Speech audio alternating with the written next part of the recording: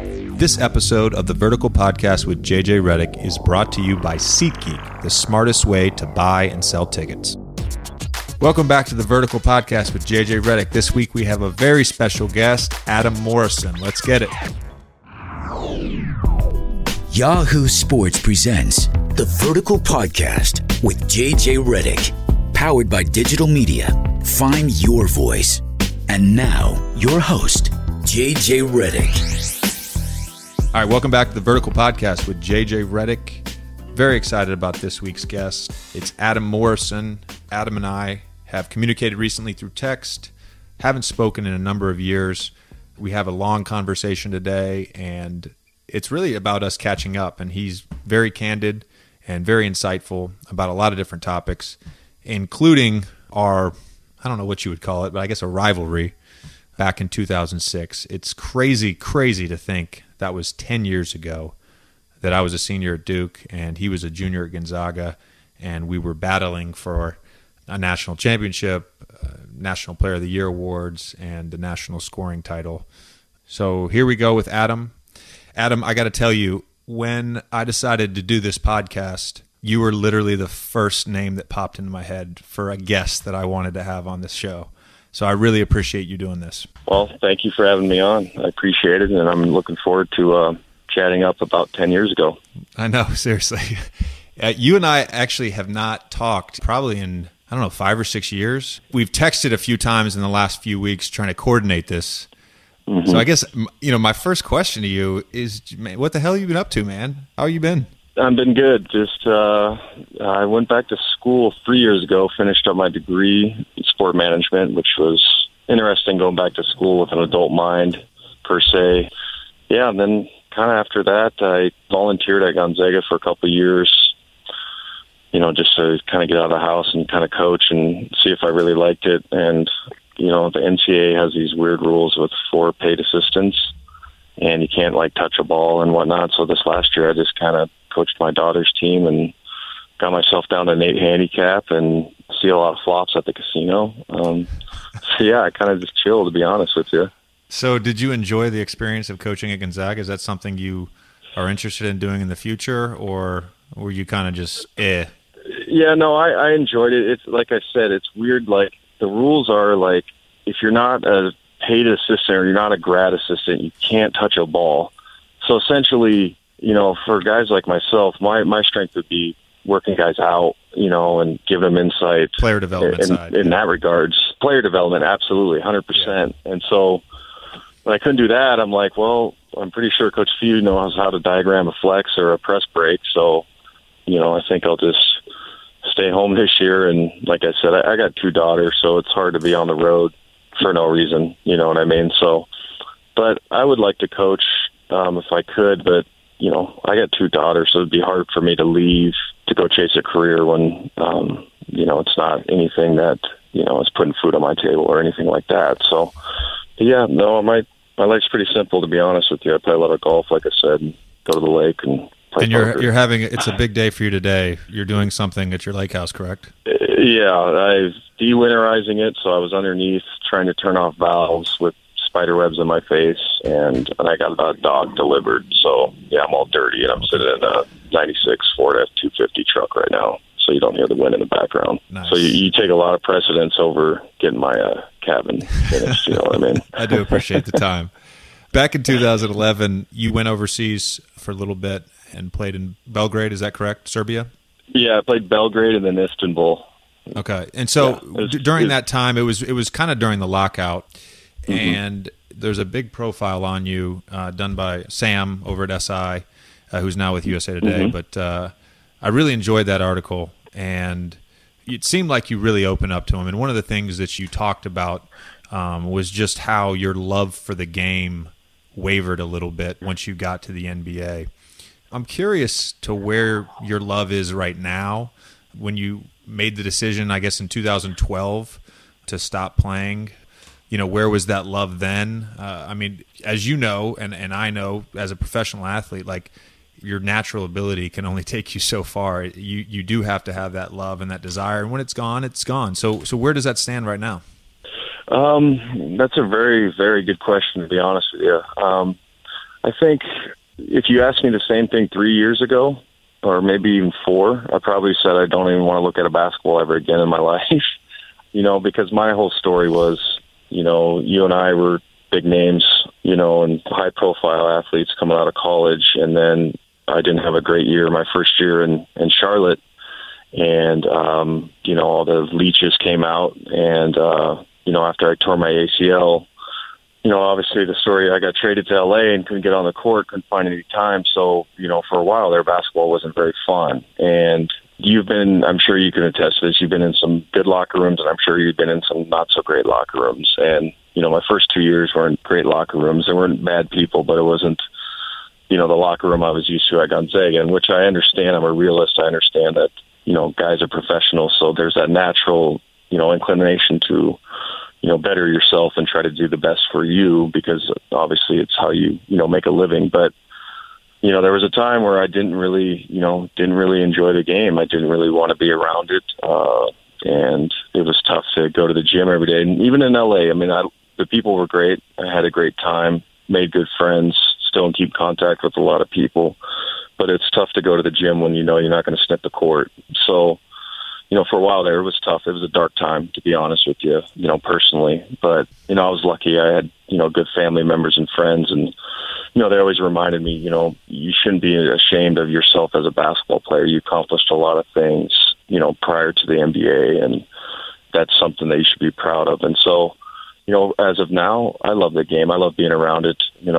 I help out and coach high school kids around town just to kind of get my itch or whatever. And yeah, so I enjoy it. I coach my daughter's team and I watch it. Like I told you via text, I watch it. I like watching you play. I like watching the Warriors play and, Kobe and all those guys. So, I still enjoy the game, but for a while there, honestly, it was tough to be, frank and real. I appreciate that. I want to get back to your career in a second, but you kind of touched on something. For the average fan who maybe played high school basketball or even some level of college basketball, they may not understand what the dynamic in an NBA locker room is. Because in high school, everybody's the same age. In college, everybody's the same age. You usually have the same interests. You're at the same point in your life. And then you get to the league, and let's say you're 20 or 21 years old. You don't have a girlfriend. Your teammates, might be married, might have kids. It's laughable now, but it was hard for me too early on in my career because, we had a lot of veterans on our team. A lot of guys were married with kids. I just didn't have a ton in common with them. And to your point, there were times too when I felt very isolated. I can remember when I got to Duke, the upperclassmen kind of take you under your wing, as a freshman. But this is not a knock on Grant Hill, but Grant Hill didn't really take me under his wing, and nor should he. He was a veteran with family and kids. He had other interests, and not only that, but in the NBA, we're all competing for minutes, shots, the next contract. It really is a dog-eat-dog world. So the locker room dynamic in the NBA is much different than the sporting experience that most people have growing up and playing. Yeah, no, I totally agree. You hit it on the head. There's, when you first get in, especially being a high draft pick, you go in thinking everybody's going to welcome you with open arms, which some guys do, and, most guys are cool. Oh, yeah, for sure. But in the back of their mind, they're saying, well, they just drafted a wing or somebody in my position. And like you said, I need a new contract. So that automatically throws a little, wrench in the whole buddy-buddy situation. And, like you said, as guys get older, a lot of guys have their own businesses. A lot of guys are planning for the future. When you first get in, it's not all party, but it's all hey man, I bought a nice car. I can finally get into a club and not have to go buy $5 Red Cup beers and stuff like that. So it's kind of a different world. And I don't think the average Joe really understands that, when guys are teammates, especially at professional level, it's not like you go hang out together like you would in high school and college. You will a little bit, but guys go home and kind of do their own thing and, separate a little bit. There's always cliques, obviously. Right. Three or four guys absolutely. hang out. And then when you go on the road, typically you hang out a little bit more, go to the movies, go to dinner, whatever it may be. So was fitting in, because, you're talking about some generalized stuff, but for you personally, coming from Gonzaga, there was this idea of you, perception of you as kind of a countercultural guy. You still are, but you're kind of a no bullshit, I'm going to say exactly what's on my mind type person. So was that a huge challenge fitting in the locker room, not only in Charlotte but in LA? Yeah, the LA, not at all. That was the funny, because we had a cast of characters. Yeah. Ron, myself, Kobe, Powell, it was Jordy. Everybody was Lamar, everybody was, top to bottom of the spectrum. And I think just the presence that, just Phil, everybody knows about that he brings, makes it easier for different personalities to kind of get along and kind of mesh together. Yeah, definitely Charlotte. I mean, when I first got there, the first question they asked me is, who's your favorite NASCAR driver? And I wanted to just say the Intimidator, but he was dead and, rest in peace. But it was like, NASCAR, what is that? And then, it was just a different culture. And we were all young guys, NCAA guys. So it was kind of like always a friction amongst everybody there, because every guy the year before was supposed to be the guy. So, because we were a brand new organization. So, it was definitely different. But when I got to LA, I fit right in per se, because, obviously we were winning, but we had a cast of characters and everybody kind of looked at it as, it's like that your cousin or whatever who might be different, but he's still your cousin or still your brother. Like, you still respect him and treat him as such. So, yeah, that was the biggest difference. I went from, one side of the NBA to the other. You know what I'm saying? Right, and I guess right. you could kind of elaborate that. But you've been on both. You've been on winning and I've been in good winning, locker rooms and bad locker rooms. Exactly. And you know what I'm talking about. So, when I went to LA, it was like, whoa, this is okay. Now I get it. This is how, guys kind of mesh together and kind of, look past each other's differences and just try to win. Adam, we can talk hoops all day, but let me tell our listeners about another fun sport, baseball. As you know, I'm on the road a lot, but baseball season is here. It's a great game, and there are a ton of games, 2,430 in all. Even if you just follow one team, like I do, the Boston Red Sox, that's still 162 games, and if you're like me, sometimes you just can't be in front of the TV. Here's the solution. T-Mobile is giving its customers and anyone who switches to T-Mobile a free year-long MLB.TV premium subscription. That's a $199 value for free. So you'll never miss a game, and none of it will ever touch your data plan thanks to Binge On, only from T-Mobile. Watch every out-of-market game and get stats, highlights, and scores of your favorite team without using any of your data. T-Mobile has got you covered, unlike those other guys. So get your free MLB.TV premium subscription by April 10th and catch every moment all season long. Hurry up. You can only sign up during baseball's opening week through April 10th. Switch to the Un-carrier, T-Mobile, today and catch games all season long. Are you already a T-Mobile customer? Then sign up at T-Mobile.com/MLB. Sign up for MLB.TV while on T-Mobile's network. New MLB.TV premium subscribers only. Blackout and other restrictions apply. Visit MLB.TV for details. Binge On available to T-Mobile customers with qualifying plan. Detectable video typically streams at DVD quality. Video from participating services doesn't count against full-speed data on T-Mobile's U.S. network. Third-party subscription charges may apply. Now let's get back to our guest, Adam Morrison. In terms of just the impact that it had on your career, what do you think was, I don't want to say stumbling block, but what do you think was more of a kind of a challenge to overcome?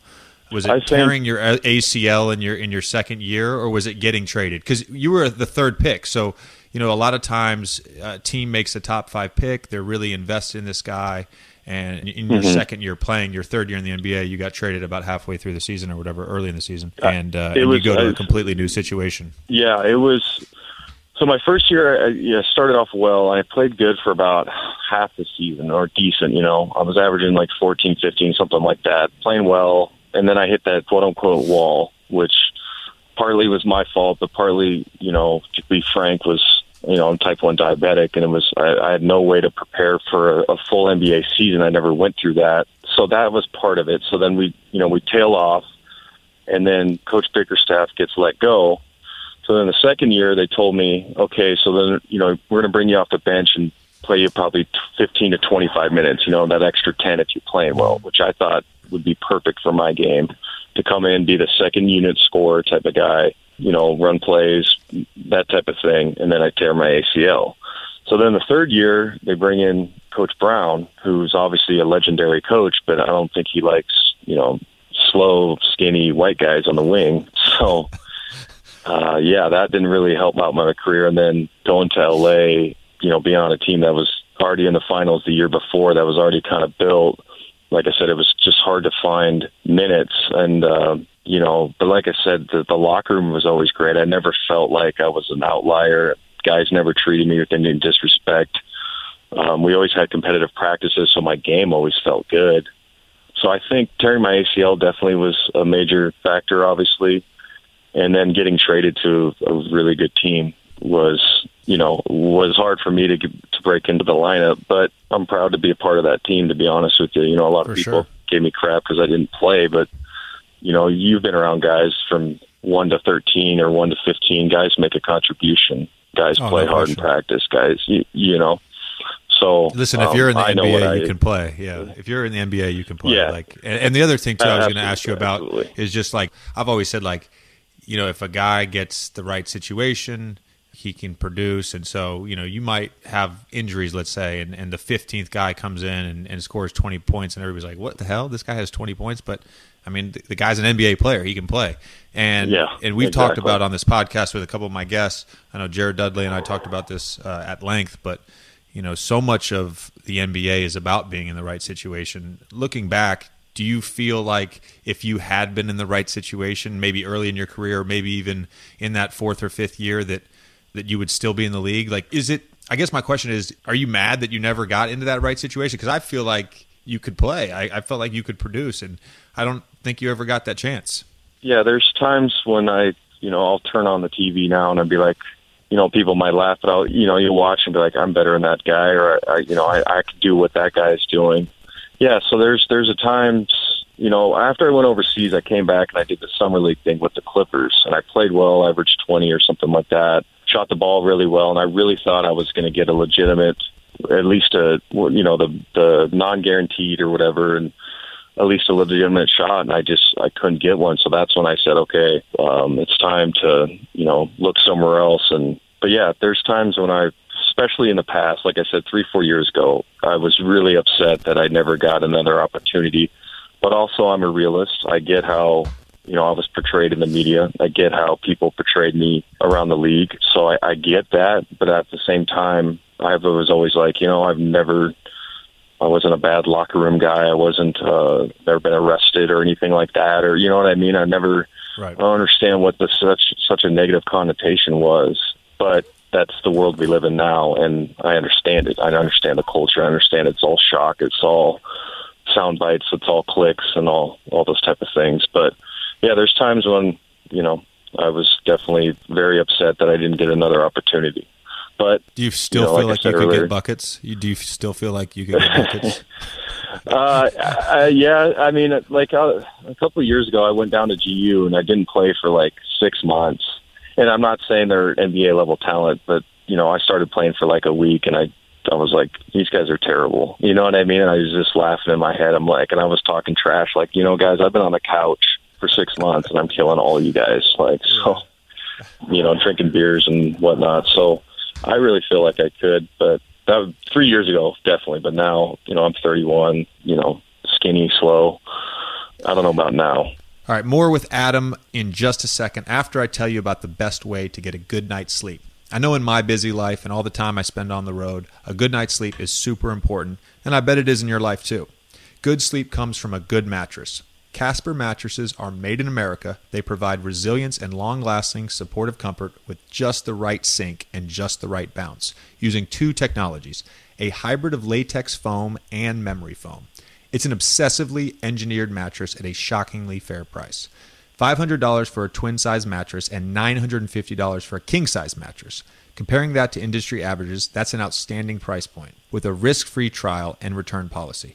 Try sleeping on a Casper for 100 days with free delivery and painless returns.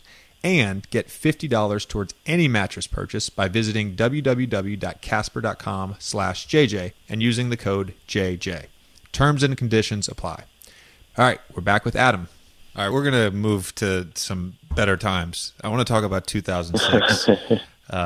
So this week, today actually, Monday, it will be the national championship game. And it was 10 years ago that I was a senior, you were a junior at Gonzaga, and we engaged. We never played against each other, but we engaged in a pretty epic cross-country battle that I think got a lot of attention. I mean, I feel like I'm still associated with you. I don't know if you feel vice versa the same way. The other day we were playing a game at Staples Center, and there's this guy. It was a home game, and this guy's like behind the bench, and he's like heckling me, and I'm like, what is he saying? And he keeps saying your name over and over again. He's like, Adam Morrison. Yeah, Morrison. You know how many times I heard your name on the road, and JJ's better. I've heard that my whole life, ever since that year. You know how many times I've signed that stupid ass the Sports Illustrated cover? Who's the best? Who's the best? Who's the best? I've signed that with your name on it more times, and I want to be like, you know, how much is this going on eBay for? Because you always see those greasy guys with like the duffel bag full of memorabilia waiting at the hotel. Waiting outside the hotel. Yeah, and you just feel like, dude, like you're trying to. Do you want me to just give you $50 right now? Because I will, just so you stop heckling me to sign this stupid ass. Harassing me. The guy at the game though is like, he keeps saying it over and over again, and I wouldn't give him the time of the day, and then he says, he leans over to his buddy. He's like literally right behind the bench. He leans over to his buddy. He's like, he's just mad he shared all the Player of the Year awards back in 2006. I'm like, really? You want all the good ones. You know what I mean? No, I wasn't going to say it. No, I know. You won. We were co-Player of the Year on the NABC and the Oscar Robertson. Mm-hmm. You won the Chevy Player of the Year. And then the other stuff, the AP Wooden Naismith, you know, I won. So it was, dude. You won the good ones. It's weird to say this because I'm so fucking competitive, and like it irks me like about it. But like back then, even 2006, like I actually was rooting for you. I know that sounds weird to say because it's hard for me as a current player to like really be like, all right, yeah, that guy's good, and I want to see him do well. And at the time, I mean, we were like 20 and 21 years old, so we were vastly more immature than we are now. But I legitimately wanted you to do well, and I think to an extent, and it really started that day that, you know, I had 41 against Texas, and you hit the buzzer beater later that night. I think it was to beat Oklahoma State, right? Yeah. So it was really started that night. It seemed like we actually brought like the best out in each other, which is pretty cool. Yeah, absolutely. I mean, you know, I was always checking your box score at the end of the night and seeing what I had to get to stay ahead in the scoring race. And, you know, obviously two high-profile programs. But, yeah, man, you know how many times I've heard your name when I was playing in the league, especially riding the Pine at L.A., man? Shit, I was always – it was bad. I just hear JJ, and it's like, man, you know, and I wouldn't even turn around, but sometimes it's just like, dude, you know, I heard it last year when Duke beat Gonzaga. I was walking off the court. And this guy, he stands up, he goes, JJ's better than you. And I just look over and go, I'm better than you, though. And somebody tweeted it out. But the look on his face is just, you know, sometimes that's what I say. I'm like, you probably didn't play high school basketball. Just shut up. But, yeah, no, I've heard your name constantly, which it bothered me at first. But, you know, like I've known you as a person, so it doesn't bother me in that capacity. Right. But man, some of these people are just idiots. But it's not like the UNC Duke thing, and I don't know who your rival is, but it's like people yell UNC stuff all the time to me, and I'm like, whatever. Like it's UNC Duke. I have respect for the program, but I get like there's like some bitterness there. We're obviously trying to beat them every year. Like the you and me thing, like, I just don't get. Like, you know, we never even played against each other in college. Yeah, I know we never played each other, and it was kind of a media creation thing, which you know, I mean, which I want to talk about. So you bring it up. So we made the mistake, and I'll call it a mistake, but we made the mistake of agreeing to allow ESPN to film us while playing online Halo with each other. It was the stupidest thing ever. Yeah. I don't know why we decided to do that. Yeah, I will say this: like we did play Halo occasionally. It wasn't an everyday thing. It wasn't even really an every week thing. We probably did it, I don't know, half a dozen times. Yeah, you were way better than me. You were way better than me. I know that, like, when we were on the Ascension map, if you got the sniper, like, we were good. We were good. I remember. I think that's part of the reason, though. I think that's that Halo story that ESPN did. It was part of the reason that that were forever linked. It wasn't just the Sports Illustrated cover. It was the headsets on and the mic and talking cross country. There was this like idea that you and I were up late at night. You'd finish your game on the West Coast at midnight, and I'd text you, "Hey bud, I'll be on in 20." Never happened. It never happened. He's exactly right. Never happened. Yeah, it was a media creation, and I said that in that NBC article a few weeks ago. It was, two white guys, so it fit in perfect. Two white basketball players, so it was like even better for the media, you know what I mean? And so, yeah, it was just kind of a creation, and it took life of its own, and it was just like, after a while, I was like, God dang, man, like, tired of talking to media. I just want to be like, hey, just cut and paste, man. You're going to ask me the same questions. Right. You're going to ask me, when I was diagnosed with diabetes, how was it like taking shots? And then do you look at JJ and blah, blah. It's like, man, all right, I'm done. I'm done with this crap. Getting old. Part of the thing too was not only we were both white, but we were both like opposites. You had the shaggy hair and the awesome porn mustache, and I was this supposed clean cut Duke kid. By the way, I got a DUI before the draft, so I wasn't like the most clean cut guy ever. I'm not a saint by any stretch of the imagination, but I think that was part of it too.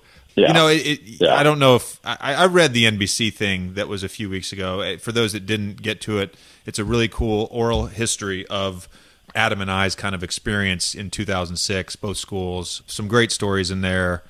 Unfortunately, I was not able to participate in the oral history. To be quite honest with you, someone sent me the email of all the questions I was supposed to ask, and I never got around to it. I had planned to do it. It was on my to-do list. And and then one day someone tweeted at me, "Hey, this oral history's out. Why didn't you participate?" So my fault for that. But it's really interesting, and it's really cool. And if I'll find the link and tweet it out when this podcast goes up, because it's really worth the read. If you remember 2006 and you remember and you're a fan of college basketball. All right, so 10 years later now, it's 2016. A few weeks ago, I had Kyle Lowry on my podcast, and I asked him this question. I asked him, who amongst our draft class are you shocked that isn't in the NBA anymore? And he said, well, beyond the obvious people, he said Jordan Farmar, who was actually one of your teammates in Los Angeles, and Jordan has since signed with the Memphis Grizzlies for the rest of the season and is playing quite well for them. I didn't answer the question at the time, but I'll answer it now. I'm shocked that you're not in the league, and I touched on it a little bit earlier because I always felt like if you had gotten a chance in the right situation, you really would have flourished. Besides the obvious guy, Brandon Roy, who because of health reasons isn't able to play, who from our draft class 10 years later do you think should still be in the NBA? Are you surprised is not in the NBA? Oh, it's a good question. I really think, to be honest, just how long and athletic he was, Tyrese Thomas. I mean, just the fact that he was such an athlete and could move so well, and he was so long, and, you could almost kind of put him at the 3, or you could at least think you could develop him to that. Because when I saw him at the pre-draft camp, I was like, this guy is, just long, athletic, and guard 3 or 4, maybe even a 2 type of deal. So that's one guy that I think that I always thought would probably be at least a 10-year guy, just looking at him and watching him do all the pre-draft stuff. And then obviously, like, it's sad that a guy like Brandon, Brandon would have been a Hall of Famer in my opinion. He was so good at Portland, so talented too. And, I grew up obviously in the same state as him and being a year behind him, so I always heard about how good Brandon Roy, and it was all true. And I got to play against him in college, and I think it's just sad that he couldn't finish out his career, because I think he would have been a Hall of Famer, would have been a multiple All-Star, and that type of deal. And who knows where Portland would have been at if he would have stayed around. And then I don't know if they would have got I can't say his name, Lillard. Damian Lillard. Damian Lillard. Yeah, there you go. So it's Brandon was like the prototypical 2 guard. I mean, he could do a little bit of everything and was great at a few things. Had the size, the length, the shooting ability, could play out of the pick and roll. They used to just put him on that pick and roll up top, and he used to just kill guys because you couldn't, he could shoot it behind if you went under. Then you just try to go over the top. He was athletic enough to get to the rim, and then he could make a 15-footer. And it was like, that's all they ran when Nate was there. McMillan. So yeah, he was such a good player, and I heard about him since I was 14 years old, being in the same state, and it's just sad that his body betrayed him. I actually ran into him a few nights ago. He was down here in L.A. and came to our game and saw him afterwards in the back hallways at Staples Center. He looks fantastic. He had his kids with him. I know he's cool, man. Enjoying being a dad and everything. And from what I understand, he's begun to mentor some of the younger guys in the NBA that are from the Seattle area. There's so many of them right now. But not only a great player, just he was like one of the all-time good dudes. I mean, he's awesome.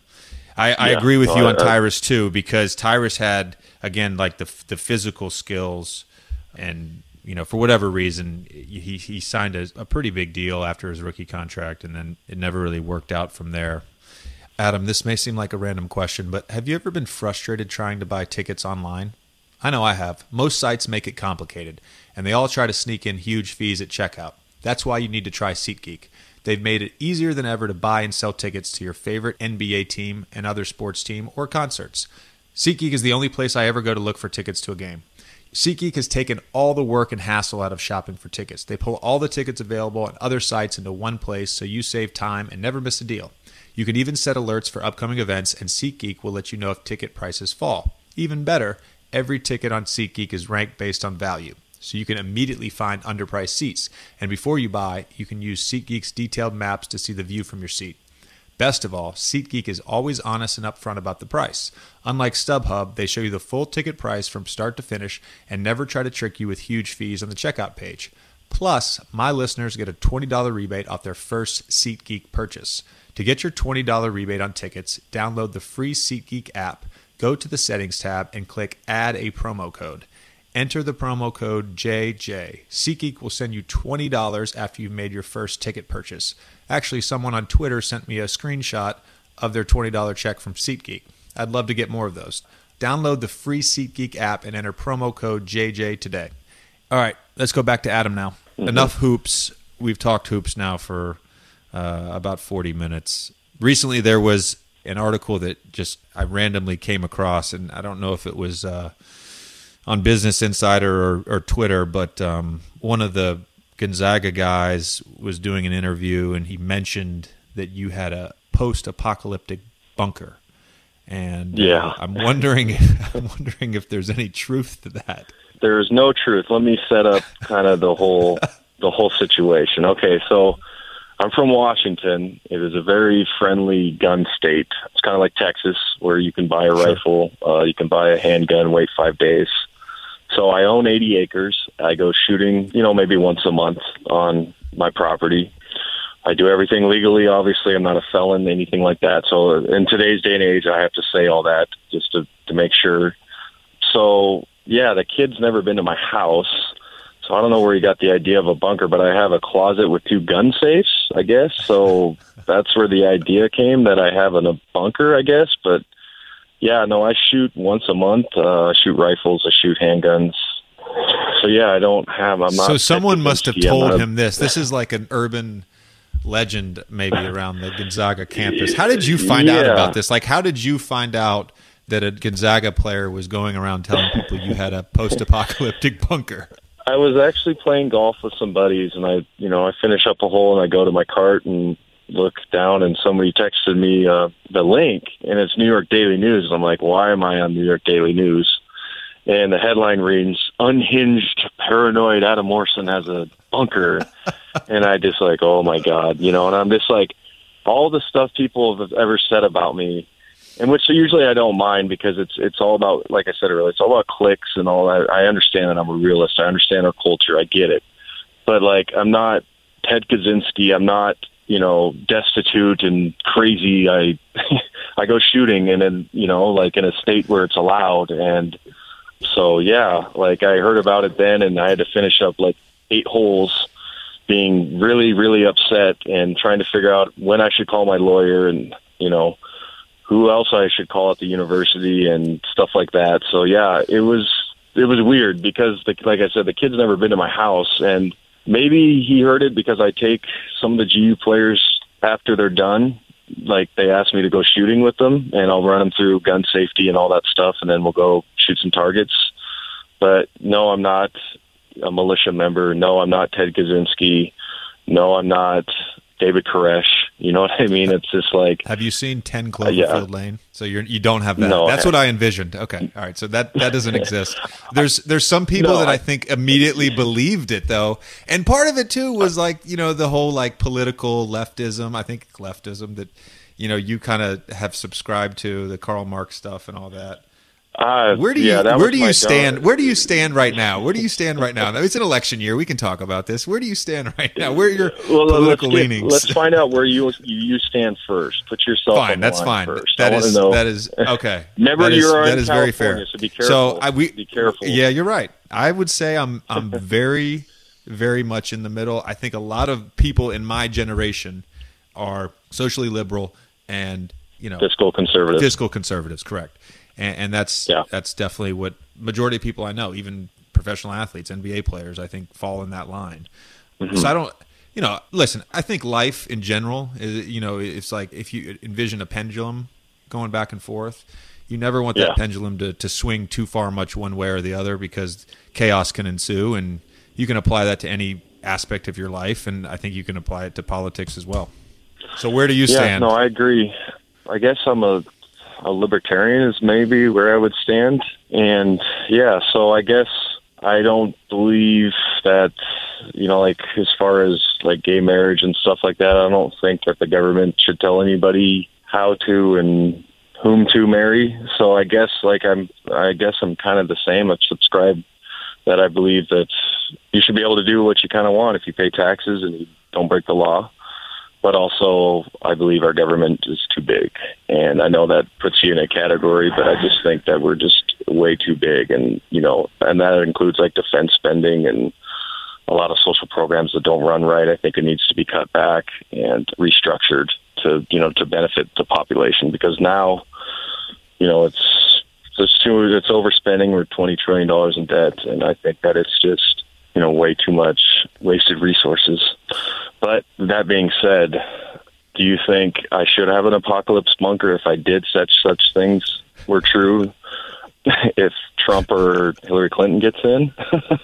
I mean, I feel like every time that at least in my lifetime, every person like that ever gets elected, there's like the other side is always like, oh, I'm leaving this country. This country's going to shit. I remember watching when I was like 8 years old, I'm watching the 92 election when Bill Clinton got elected, and my parents are like damn near in tears. And so I go to bed that night thinking like, oh, tomorrow's the beginning of the apocalypse. Bill Clinton's president. So it's, I mean, like Kyle said, the Gonzaga player, man, I guess if something's going to go down, it's going to go down with politics or something, whatever he said.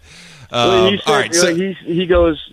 said that I think everybody's corrupt, and I wanted to reply like, well, you see that Donald Trump and Bernie Sanders are getting huge, massive turnout, so I'm not the only one that feels that way. You know what I mean? I was like, but I wanted to say like, he's a millennial, so he's safe space and all that stuff. Right. They probably doesn't even know like, the three branches of government or anything like that. If the establishment can't understand why people like Bernie Sanders and Trump are resonating with people, then we have a problem, and we do have a problem. I mean, I think there's a lot of things that we can change with the political system. We're not going to get into all that right now. We are going to get into this week's 4-on-4, which, along the themes of a post-apocalypse, we're going to talk about our favorite post-apocalyptic movies.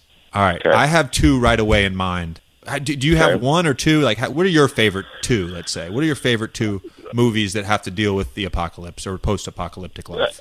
I think number one would be The Road, and just because of the dark nature of it. And I really think if there was an apocalypse, because what's great about the movie is you don't really know what happens. If there's a nuclear blast, they kind of give you clues, but it's some natural disaster, and obviously society breaks down. I think that's kind of how it would go, where people are just kind of wandering and surviving, and eventually everything dies out.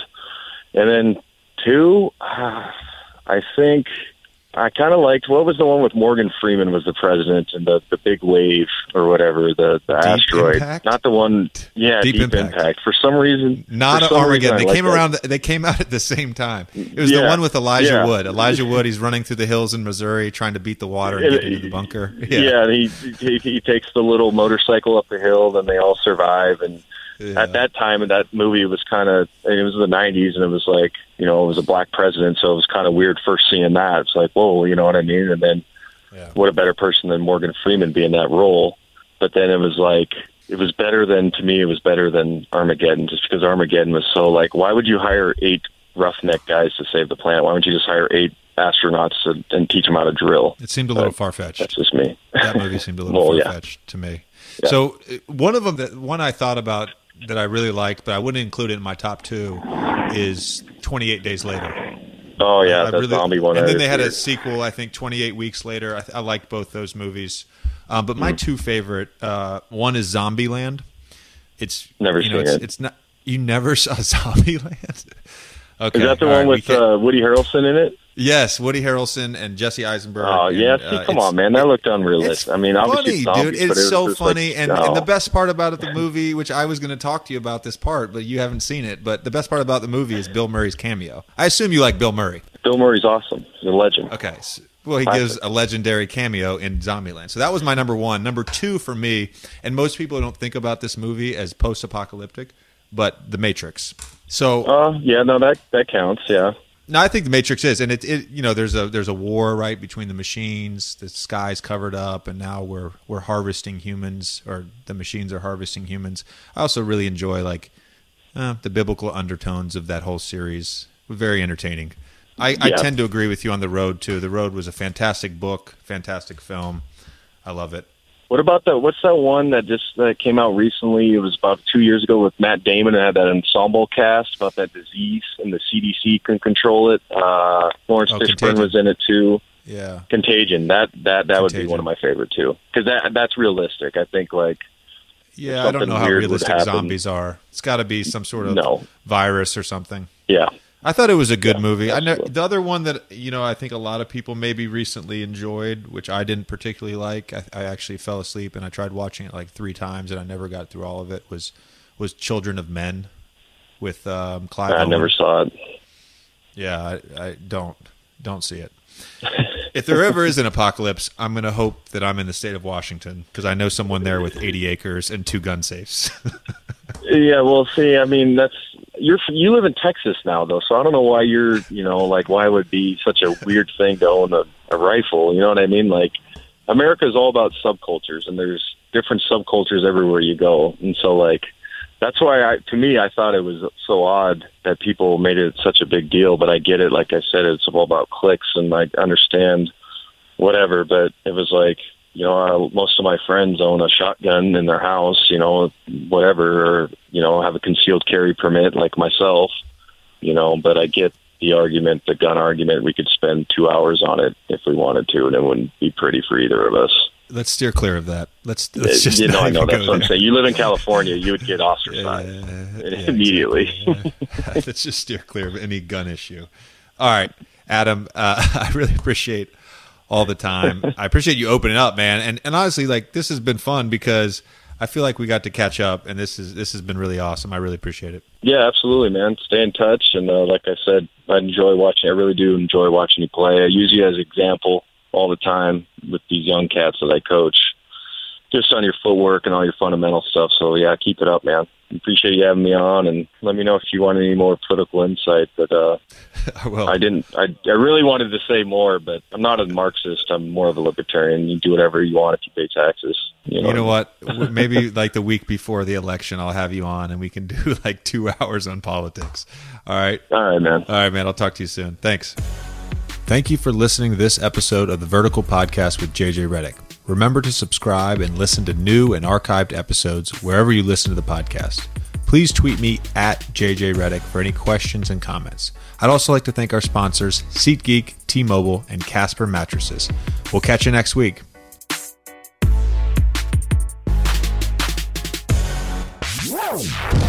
This has been a digital media production. Find your voice.